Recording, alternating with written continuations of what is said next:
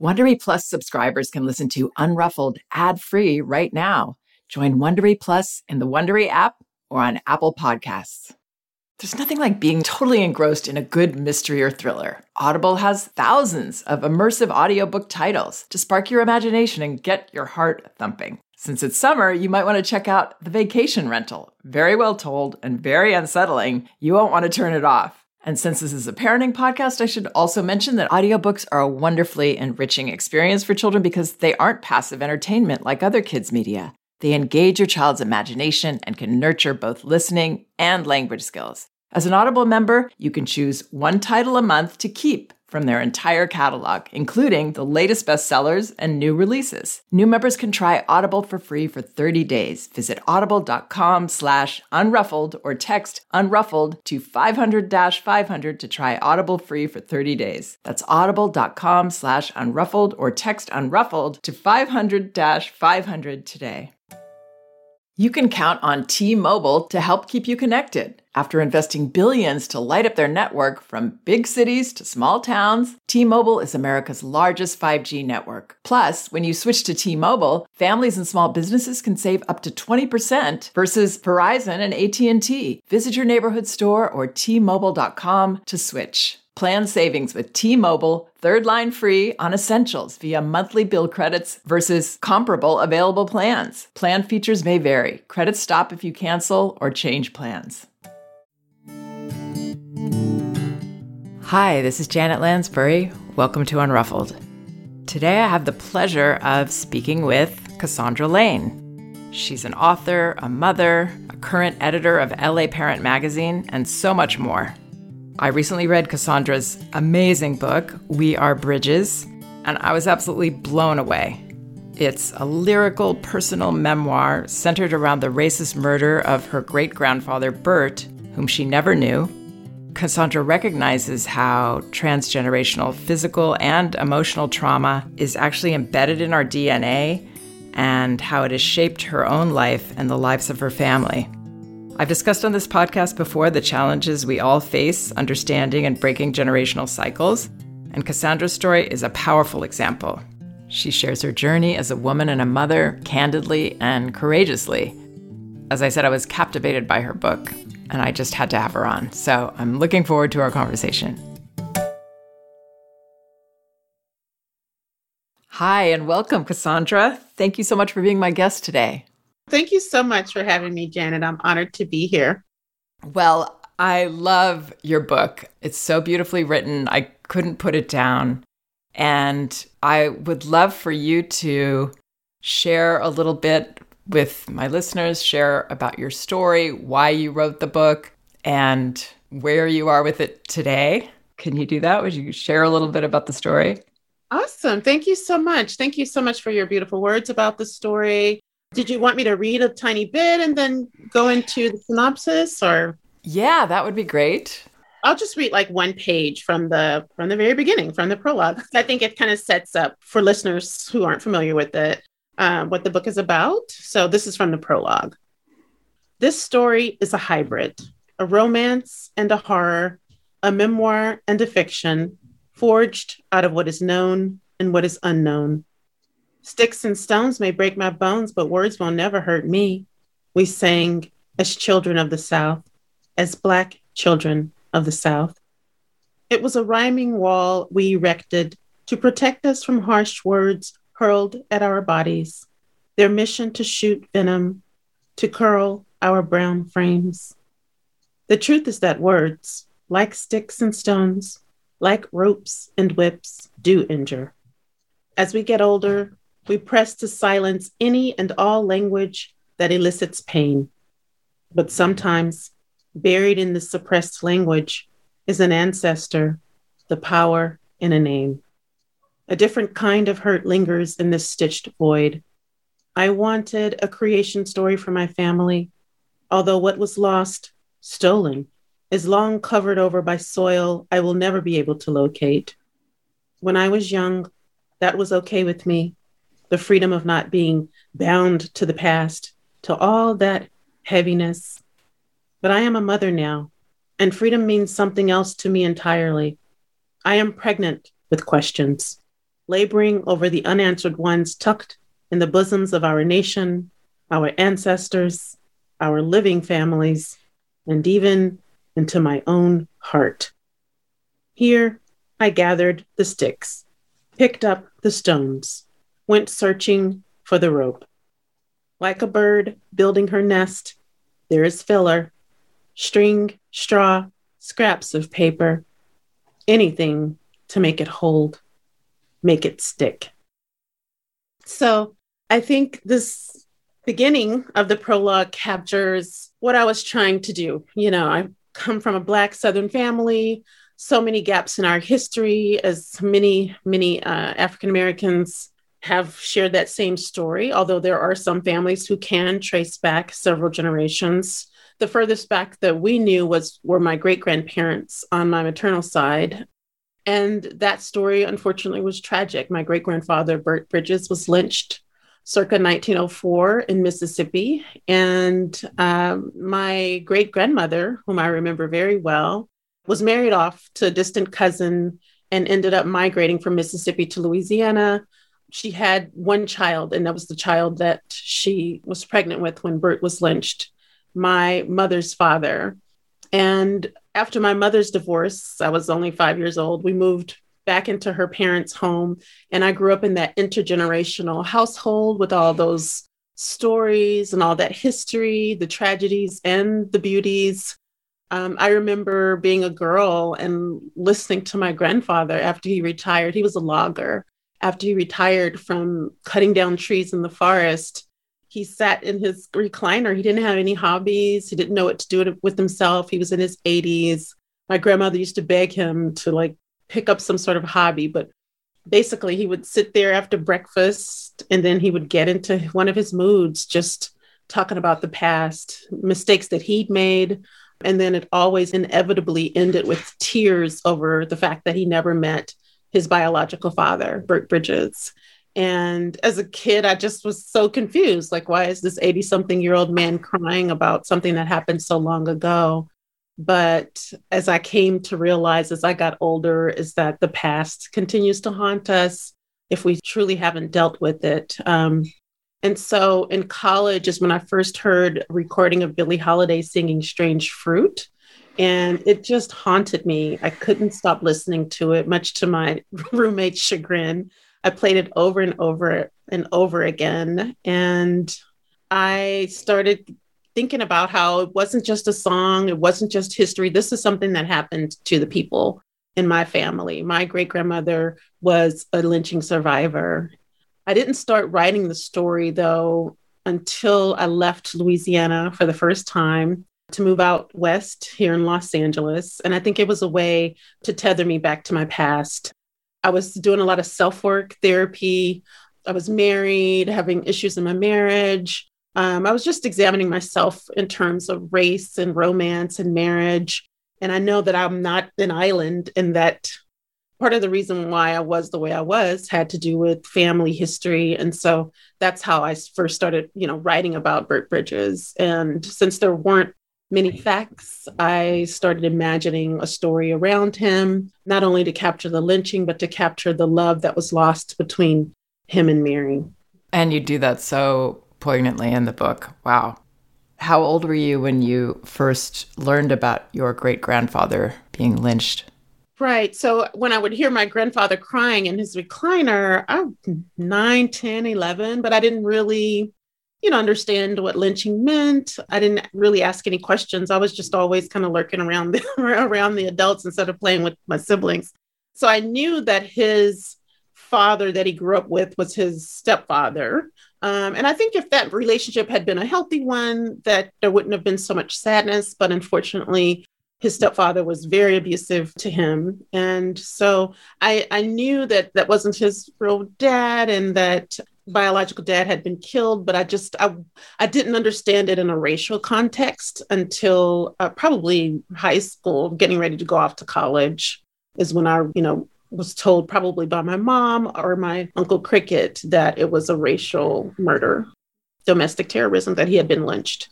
And they didn't know much because great-grandma Mary didn't want to talk about it. The only thing that she really told the family over the years after much badgering, is that his name was Bert Bridges, that he was this beautiful, fine man, that she loved him so much, and that he was very proud in what the white people called uppity. And they didn't like that, and they were scared of him, and they lynched him.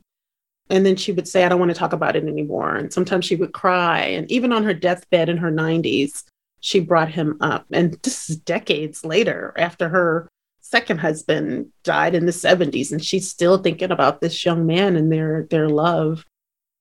So yeah, I would say when I realized the context of it, the weight of it, I was probably in college or off to college.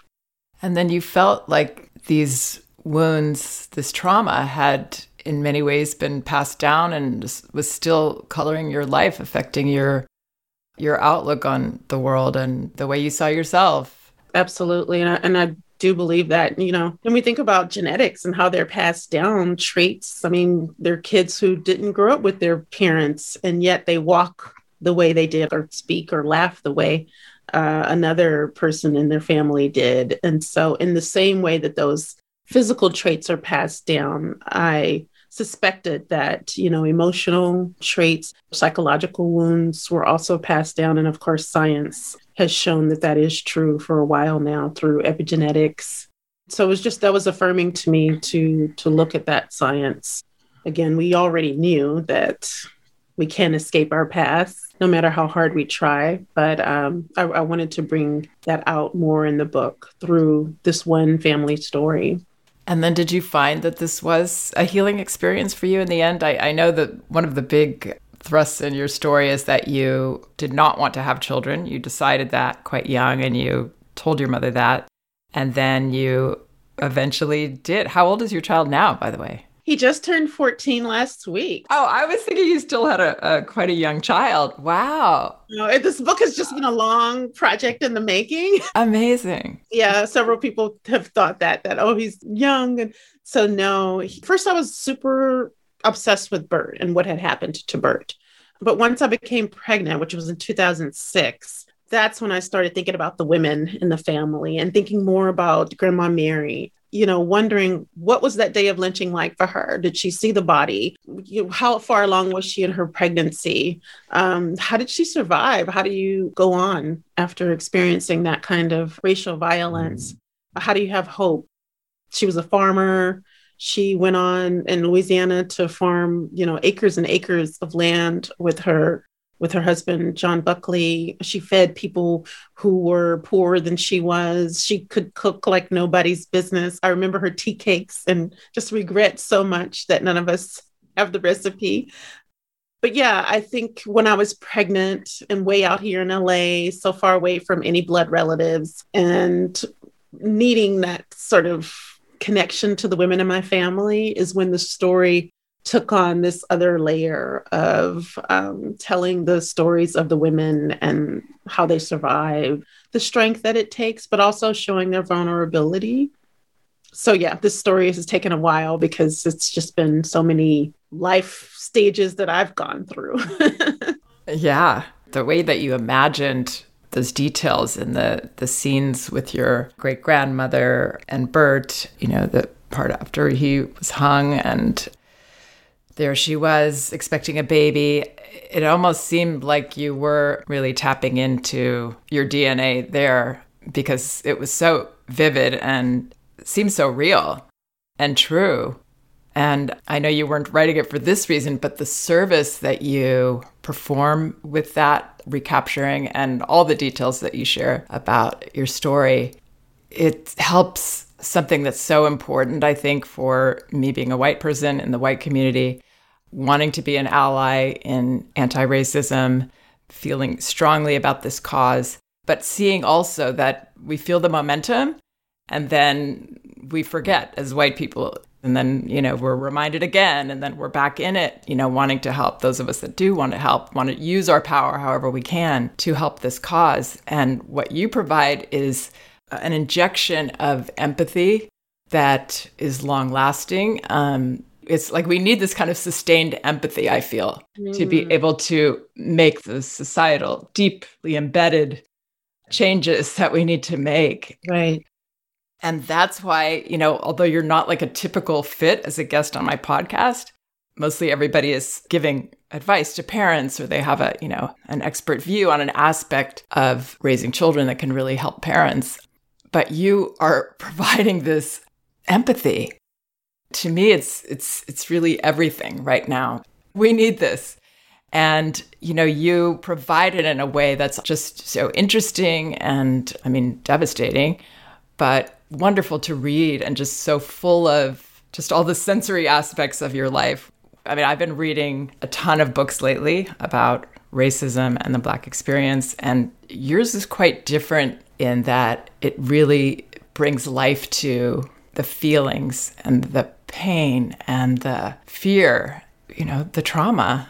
Anyway, that's why I wanted you here so badly, and was so glad that I found you and discovered your book. And then to hear that you work now you're a managing editor for LA Parent. Yeah, well, I became editor-in-chief this year. Wow. Well, that's my parenting hat in terms of my career, my day job. And this is my lunch hour from doing that. But yeah, I that's what I do. I started off as a newspaper journalist, and my career has taken different turns, but writing is always at the center. And since 2017, I've been at this magazine, which I love. And it gives me a chance to, work with families, bring information and news and entertainment to families, work with tons of writers. I already had a huge writing community because of my creative writing community. And many of those writers are parents. And we write about anything that, impacts parents and families. LA Parent was the magazine that actually serendipitously started me on the journey that I'm on professionally. A lot of my listeners have heard me tell this story or in different ways. So I was a new mom thinking that it was all going to be natural and instinct and I was going to know just what to do. And I totally didn't. I had a very strong, intense daughter who's wonderful. She's 28 now. And I was just totally thrown, overwhelmed, having panic attacks, really having a hard time. And somehow, because I live in LA, I picked up LA Parent magazine, and there was an article about creativity in children or something like that. So this is back in 1992, 1993. And in this article was just one sentence from the person that ended up being my mentor, who I trained with and totally changed my life and opened up my eyes to a way of seeing infants and all children as whole people, that we should treat them that way. And anyway, that was Magda Gerber, but it all happened because of LA Parent magazine. And sometimes I think, wow, what if I hadn't read that? Because it was really just one sentence from her quoted in this article that caught my attention and just felt so different from other things I'd heard. It was take the mobile off their bed, take care of their needs, and leave them alone. And I won't explain in this podcast what all of that meant. But there was a lot of stimulation stuff going on at that time where parents were supposed to stimulate and make your child into a super baby genius by doing all this stuff. It was so confusing and just like such work for parents, right? That we're supposed to figure out, and we're never doing enough. And, we're going to miss all these windows. And so her perspective about no, actually, they don't even need a mobile in front of their face was so different that it drew me to it. So anyway, that's my little story about LA Parent magazine. I love that story because, parenting advice has changed so much, through the years. It's so confusing. And to find a gem like that is just invaluable. So I'm so glad. Yeah. Oh, thank you. Well, yeah, LA Parent changed my life. It definitely has that feel of a very supportive community paper. It's not pressure-inducing. It's not shame-inducing. It felt like we're all in this together. And exactly. Because most of us on staff, that's probably been the case maybe through the years, we're parents. So when I write, an article or a column, it's as a parent. And it's like, hey, we're in this together. We are struggling together. We're celebrating our joys together. So I haven't read it for a while, but I'm sure you've kept that spirit going and more. Has the magazine done anything about anti-racism? for children? I know We have one of my first, I think my first feature article when I jumped on staff, when I came from the Dodgers at that point. And the first feature article I did was about how to talk, and this is in 2017, how to talk to your kids, no matter for different age groups about race. And I told them I don't want it to just stop here. This is like an ongoing conversation. I talked to so many people and had so many resources, and the story was so big, I had to pare it down. But as editors, we did say, let's make sure that this isn't like the one story, for 10 years or 5 years or whatever. I constantly get pitches and also solicit guest columns about race. So yeah, I just think we can do more. And I try to make sure that I'm hiring freelance writers from a diverse, background of ethnicities, cultures. I just think that's so important. Yes. Is LA Parent online? It is. It is. Okay, good. I'm going to link like crazy to this. So have you had people come on and do, not that they could do what you've done in this book, but do they share their personal stories? Because I feel that is so important. Yes. I ask people, please write from your first person personal experience. And there was everything from, wrangling shame to a retired Black police officer who himself was profiled and arrested because he was mistaken for someone else. Just heartbreaking, heartrending stories from a variety of voices. And for me, I love that personal piece. And I love what you were saying earlier, too, about empathy in terms of what We Are Bridges meant for you. And it reminded me of a friend who's, very open, very liberal, she's an attorney and a novelist. And I would say she's very activist in the work that she's done, but she was an early reader of the book. And she said for her, it was so revelatory, which I thought was interesting because I see her as someone who's very well read, who's very anti-racist. And I think what she meant was that here it is, we're friends, she knows me or feels like she knows me, but there were all these deep layers, things that she hadn't thought about. And I think that empathy piece is so important, whether it's, in the stories in the magazine or news articles that we read in the newspaper or a book, because that's the only way we really can truly try to bridge our seemingly different backgrounds and stories. And I would just encourage, in terms of anything that deals with race, to me, it's so important to look at our intimate lives, and our intimate lives are so connected to the intimate lives of our ancestors. So if I were white, I think reading We Are Bridges, that I would want to, even if it's just in my journal, it doesn't have to be public, look into my own, blind spots, and also my parents and grandparents. There are some minor characters in this book who are white, and I tried to kind of, for a moment, get inside their heads as they were dealing with Bert. But if I were white, I would want to really try to get inside my ancestors' heads as well, even if it's scary, even if I learned that, one of my ancestors did something that was horrendous. I would still try to bring that sense of understanding, empathy, and raw truth to those stories, because this is all of our stories. So, and also it's all of our children's future that we really want to be. We need to be truly just, and it's not going to happen until, we correct this. And I know what your friend meant, because no matter what, when our backgrounds have been so different, I can understand so much, but I can never quite grasp it. I can't be in your skin. I can't be in your story, but that's what your book allows me to do. Yeah, I did a podcast with Dr. Jennifer Eberhard, who's one of the world's leading researchers on bias. And it was so fascinating because she talked about how bias affected her and her child. It's not just about, white people being biased against Black people. It's we all have biases. It's something that's naturally developed. And how do we start talking to our kids early on about that so that it's not some shock, later? I think about one scene in the book where, I was best friends with this little girl. We're in third grade. I mean, just every day we were playing together. And then one day my world is shattered and I'm sure maybe her world was shattered too. She came to school and said, my mom says I can't play with you anymore.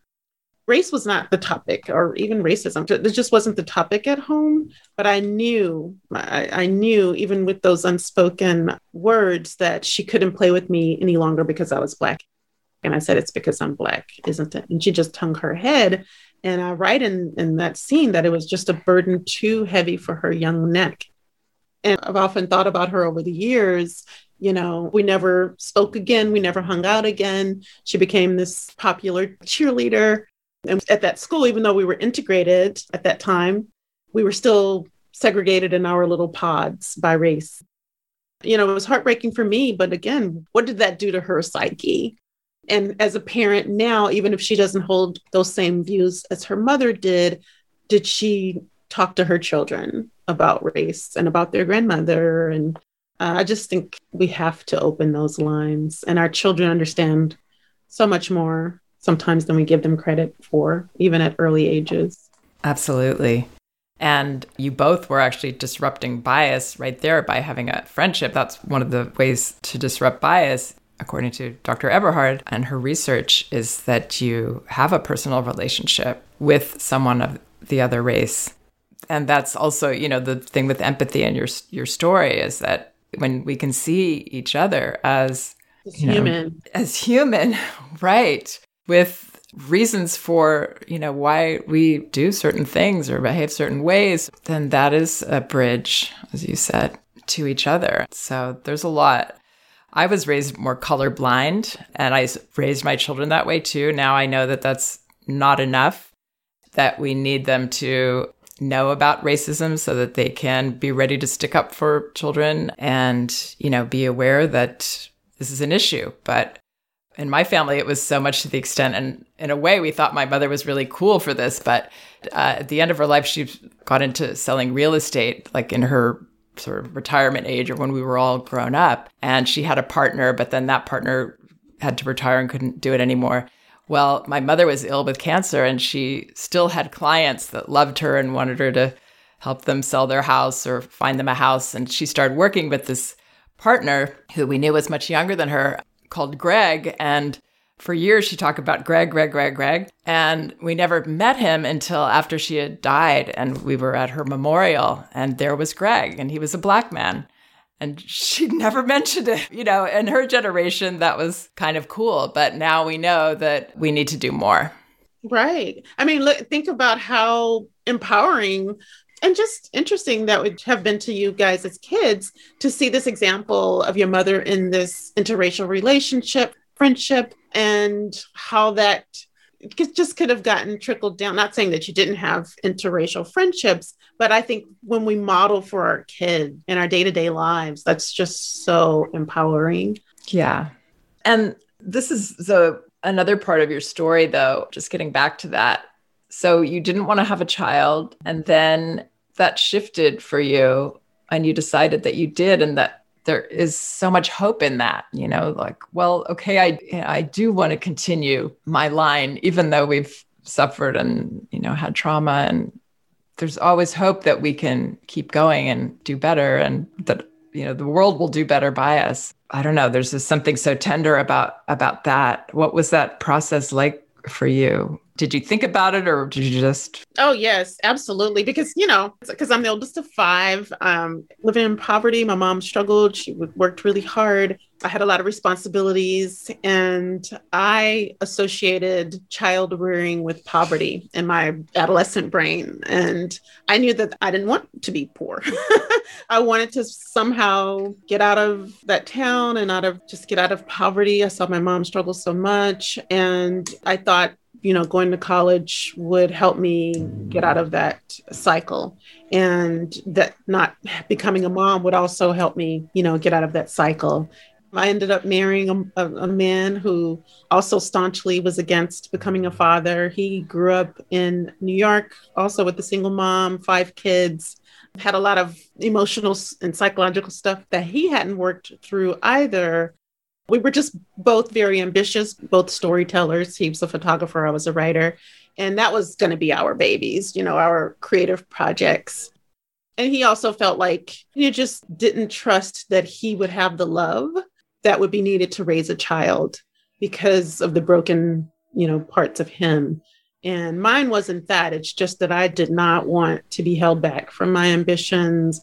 I loved kids, but I just didn't think that was the route for me until I started doing that work and examining why I had made that decision. And then after I graduated from my MFA program, I took a job as a high school teacher at this school for kids who had gotten in trouble, kids who were just struggling.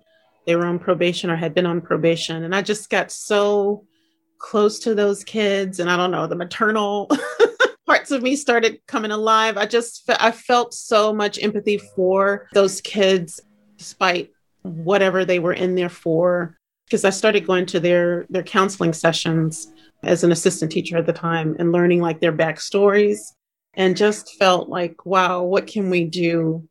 And then I started dreaming about this little girl, like repeat dreams. And I remember talking to my ex-husband, and I said, what if, why did we make the decision? Why did you make your decision? What if I'm meant to have a child? And he was like, no, we absolutely are not having kids.